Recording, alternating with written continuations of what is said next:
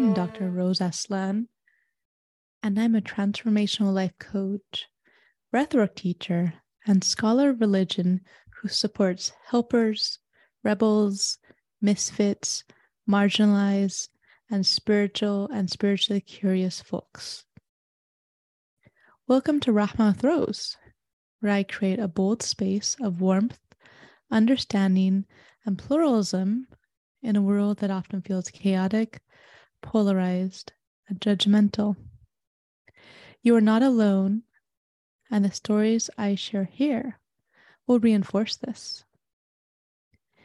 Each episode will delve into inspiring stories, practical tips, and thought-provoking and heartfelt conversations with thought leaders, healers, coaches, mental health professionals, and other individuals who are part of the quiet revolution of women healing around the world. So join me on this podcast exploration as we explore what happens when we allow compassion into our lives, one story at a time. Today I'd like to talk about all the things we never learned when we were kids that we should have, that we had to learn when we were X years old, as in a year ago, 2 years ago, things we learned as grown people, as grown women. It's amazing the things they teach us in school, how irrelevant some of the things are. Like I always was tortured by math, algebra, geometry, trigonometry. It was like torture for me. They always promised me one day you'll need it. Guess what? I have never needed to do algebra in my entire life, except when I did the GREs for graduate school, which was also a waste of time. Why would I need to take a GRE and take a geometry exam to get into a PhD program in religious studies, where I never used geometry?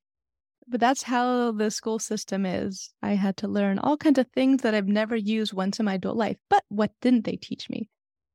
They didn't teach me emotional intelligence. They didn't teach me about my monthly cycle. They didn't teach me that mental health is important.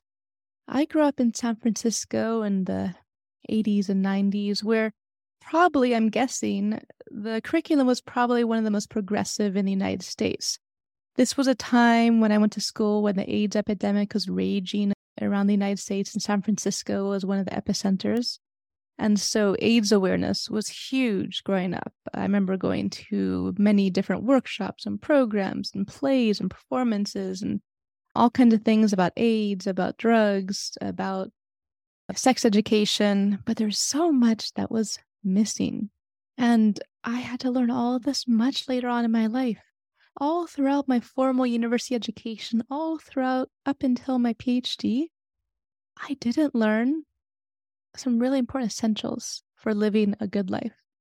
It turns out formal university education is good for some things, but it's not good for a lot of things. Now, a lot of people like to hold up their diplomas, their certificates, their graduate degrees, and use it as a way to show off and say, look at me, I have more degrees than you, I know more than you. But while I was studying for many years, locked away in the ivory tower, reading medieval, pre-modern Arabic, Persian, spiritual pilgrimage text, I was locked away from the rest of the world. My closest friends were books. I had manuscripts, and I spent hours upon hours and days and months locked away with my books in graduate school. And then I sat in classrooms with very intelligent people, the graduate students, many of whom were in competition with one another for some odd reason, in competition to show each other who's the smarter person.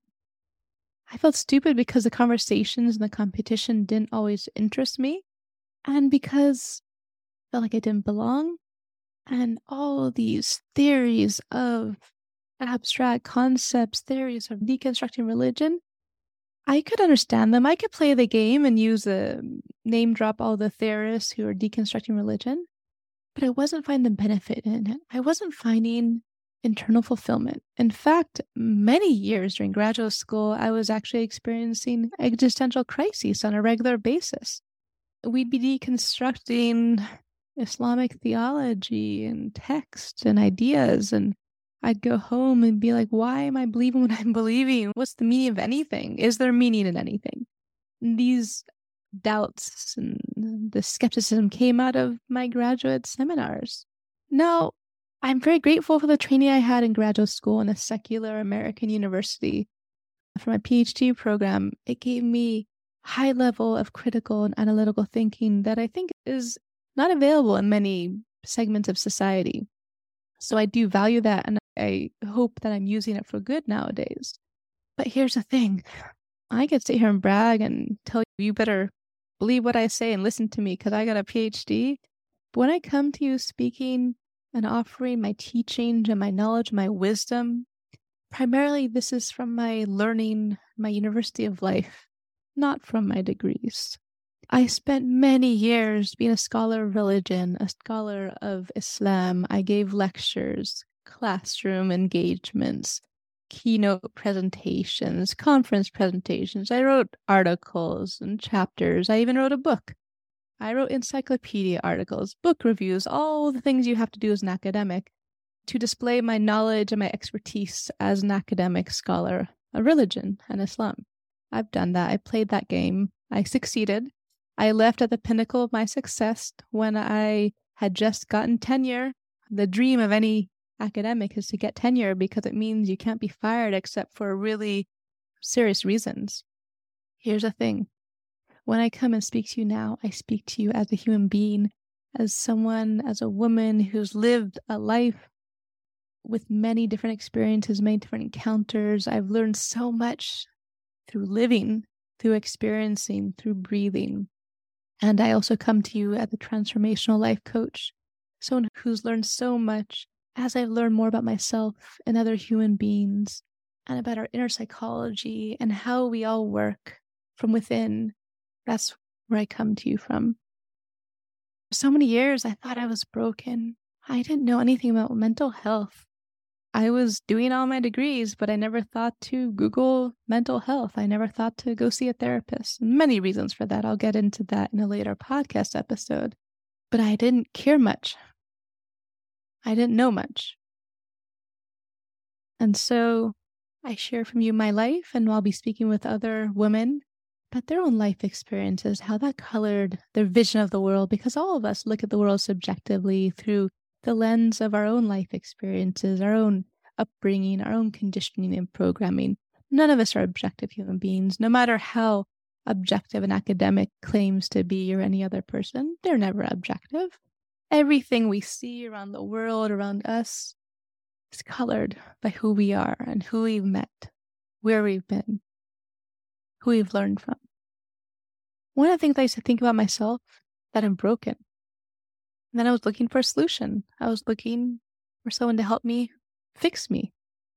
When I was deeply immersed in institutional Sufism, I kept on looking for a Sufi guide. We call them sheikh in Arabic. And I would go to different gatherings in different countries in the world, as well as around the US, and say, "Are you my sheikh?" And I would watch carefully and say, "Can he fix my problems?" Yes, it was almost always a man, because almost all Sufi sheikhs are men. I would ask myself, is he the man who's going to save me? I laugh now at my past self, thinking that I'd find a man to save me. Like, literally. It's hilarious. I was desperate. I felt so broken. I was experiencing all kinds of strange symptoms, like extreme tightness in my chest. I didn't know that was probably anxiety. I just thought that God was striking me with this deep tightness in my chest, and then I better figure out some solution. Otherwise, it would just remain there. That was what I was thinking. My emotional intelligence was really quite low at that time. I even put my faith in a couple of different Sufi guides and gave them my oath of fidelity. I thought that if they lay hands on me and said a prayer, my problems would go away. It didn't happen. For all those years, yes, I experienced moments of joy, moments of happiness, but I was so lost. I was wandering, searching, most importantly, on the outside of me. I thought there was someone with the key to myself. I always needed to travel. I lived in Cairo, for example, in Los Angeles, and I was like, I have to get out of town. I would find myself going stir crazy unless I left town. I thought that moving my body outside of the physical city in which I live would fix my problems.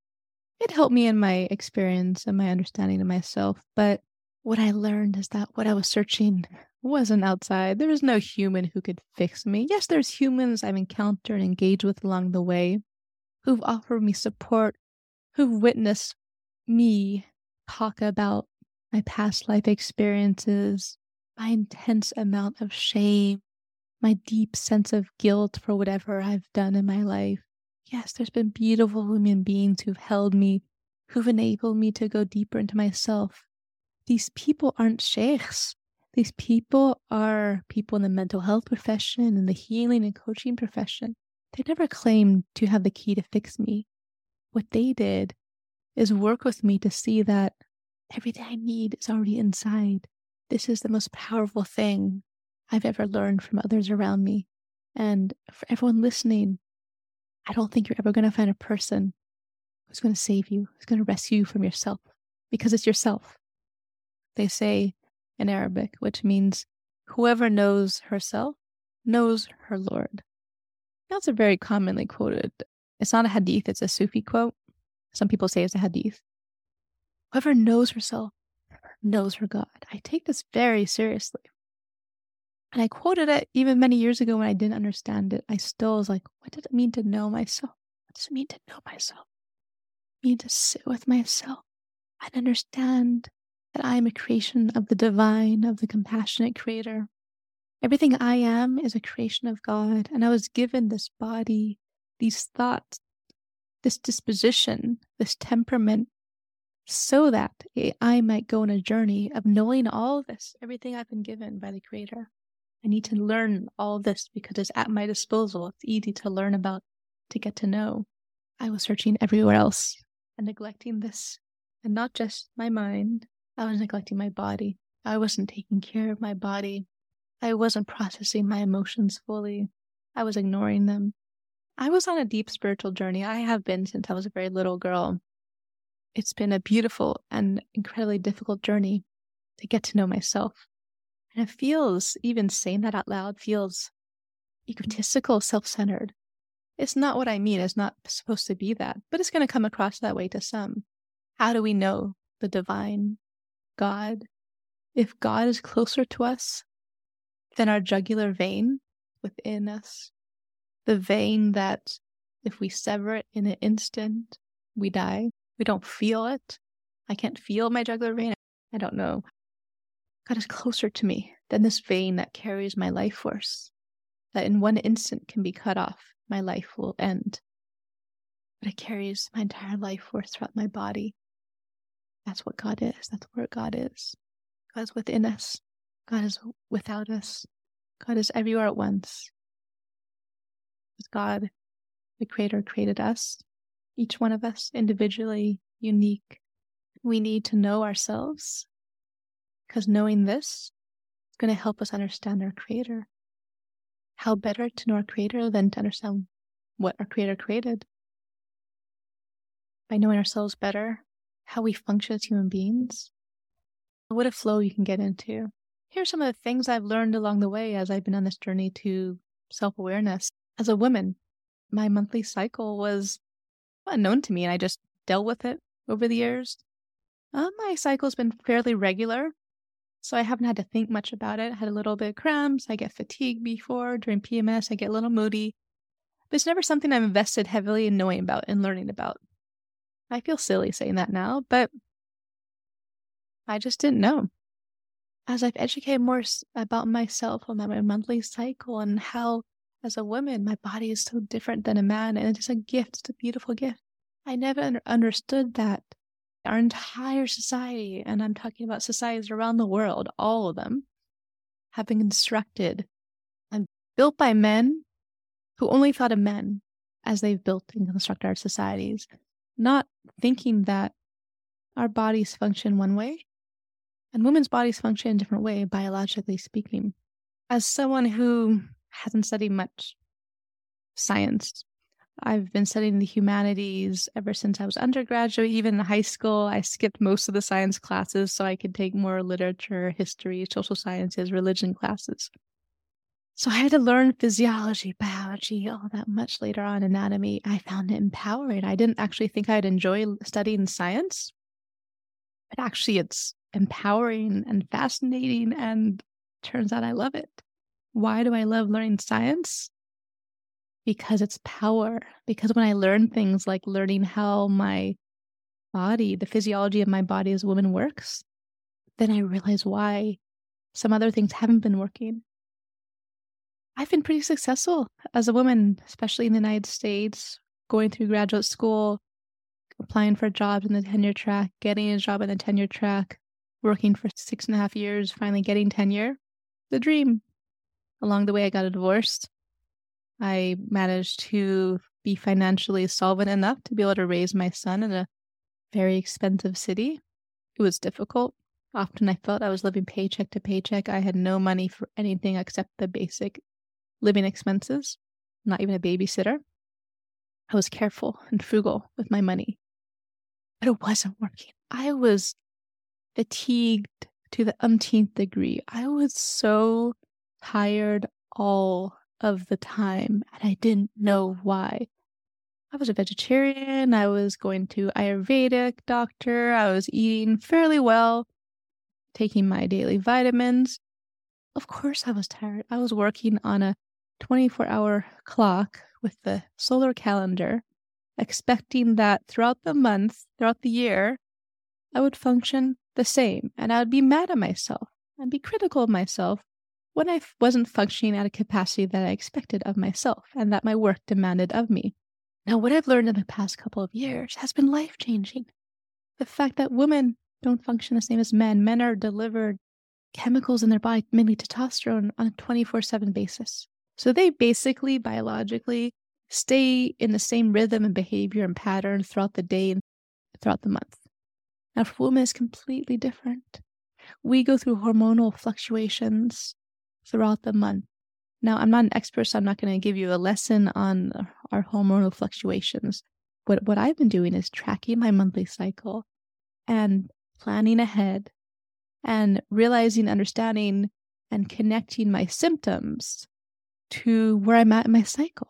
It's been really quite magical. There's times when I'm just so tired, like right before when my period is going to start, I'm just tired and fatigued. And I grant myself that time to take it a bit easier than usual, to schedule less, to socialize less, relax more, nourish myself more, amp up the leafy greens. There's other times, based on my monthly cycle, when I'm full of creative energy, I am super excited and ready to mingle with other people, to go socialize, go to gatherings, events, meet friends, go on play dates with my son.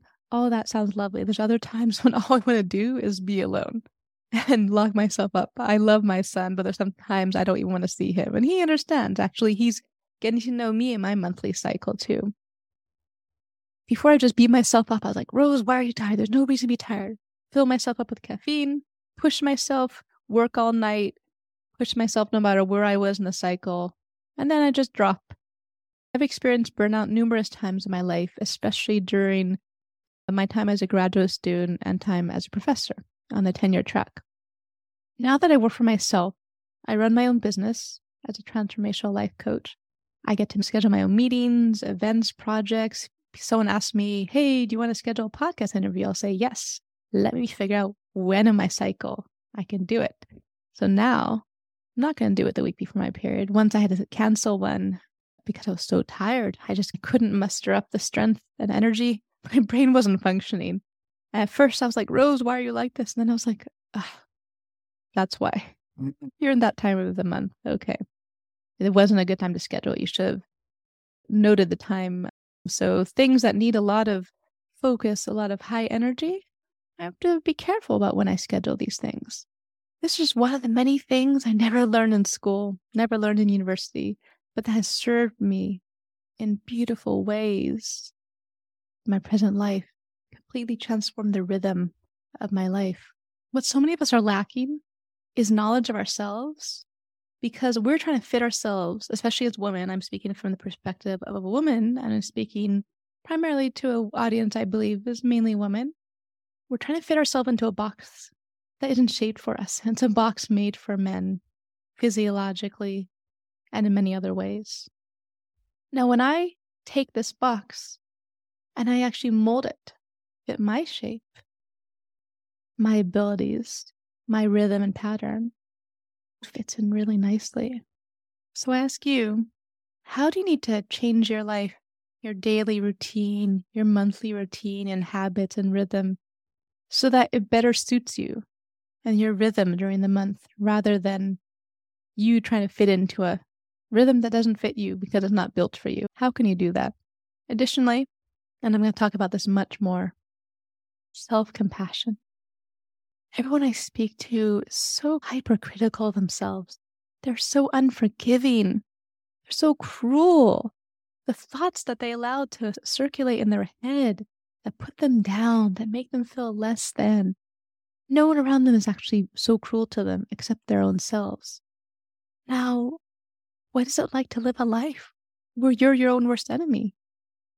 And how do you ever expect other people to treat you better?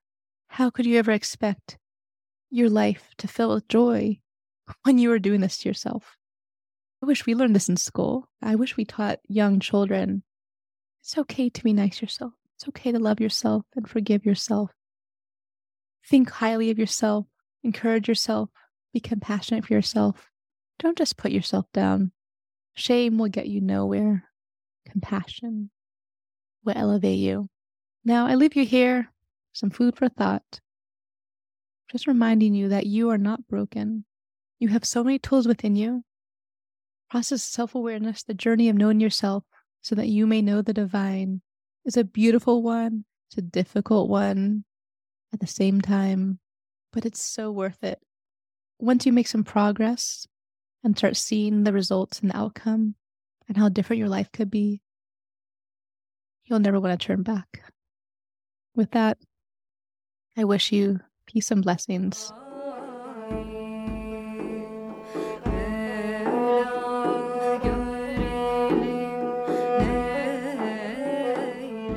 Are you looking for help bringing more compassion into your life and letting yourself out of the box and into the real you? I'd love to support you on your journey.